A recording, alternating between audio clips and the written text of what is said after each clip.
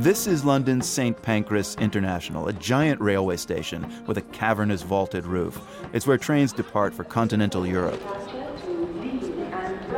Late afternoon, you'll find a cross-section of Europeans milling about, waiting for trains or, yes, playing an available upright piano in the center of the concourse. I asked them about the role of the U.S. president, too. I think the president has to put some confidence onto the people that are working with the economy. Maria Moraes is a lawyer from Lisbon. The financial markets and the companies, and they have to tackle unemployment. But the main thing for now is to put the accounts in order and then to create jobs, and we'll pick it up from there. I believe that's the leverage we need. Lucie Terrer is French, and even dragging a suitcase, she's chic and well turned out. She's a personal shopper at the Galeries Lafayette, the famous department store in Paris. It's also said that the United States is the world's biggest economic superpower. It used to be. It used to be. It used to be, not anymore. Now we'll say it's more China, it's more Brazilian, it's Russian. She wasn't alone. Oliver Woolard works in finance in London. He had this take. I think that the president doesn't have as much effect on the economy as he'd like to think he is. I think it's the other way around. The economy runs the presidency. So I think he's a slave to the economy rather than the other way around. Now, I doubt any incumbent president would agree with that observation. The last person I spoke with at St. Pancras was Martin Eiermann. He's German and studied at Harvard. Today, he's a journalist in the UK and also part of the media team for Occupy London, a group similar to Occupy Wall Street.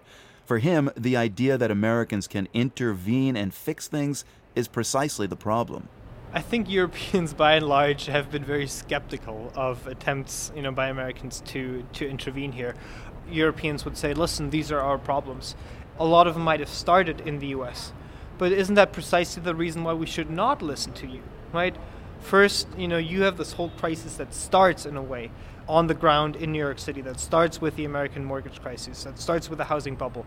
And then, you bail out your banks, you get your economy under control, and all of a sudden you think, those same people who were in power 5 or 10 years ago are now in a position to tell us what to do, right? That doesn't mean that European leaders are in a better position, but you're responsible, right? You're responsible and you're not in the position to offer us the advice that we need, right? You are the doctors who failed to treat the patient in the US. Why should you do any better on the European patient? It's funny, just spoke with a lovely French woman downstairs who was going back to Paris. She's a personal shopper. She's wearing a pink fur coat. And she said something quite similar to what you were just saying in her own way, that the U.S. time at the top, it's over. We don't look to the U.S. anymore. We look to the BRICS, Brazil, Russia, India, China. I mean, is that where Europe is looking now? The kind of American model of writing constitutions and writing economic policy is not necessarily the model that a lot of countries are now following.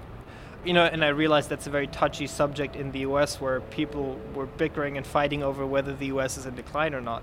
But, I think that's a fairly factual realization, that there's a lot of things going on in the world that are not influenced and not driven and not led by the United States. And to me, it seems like the natural reaction to that kind of world order to me would be to embrace it and try to find your role within it, instead of saying, if we're not leading you, good luck. Good luck, you're on your own.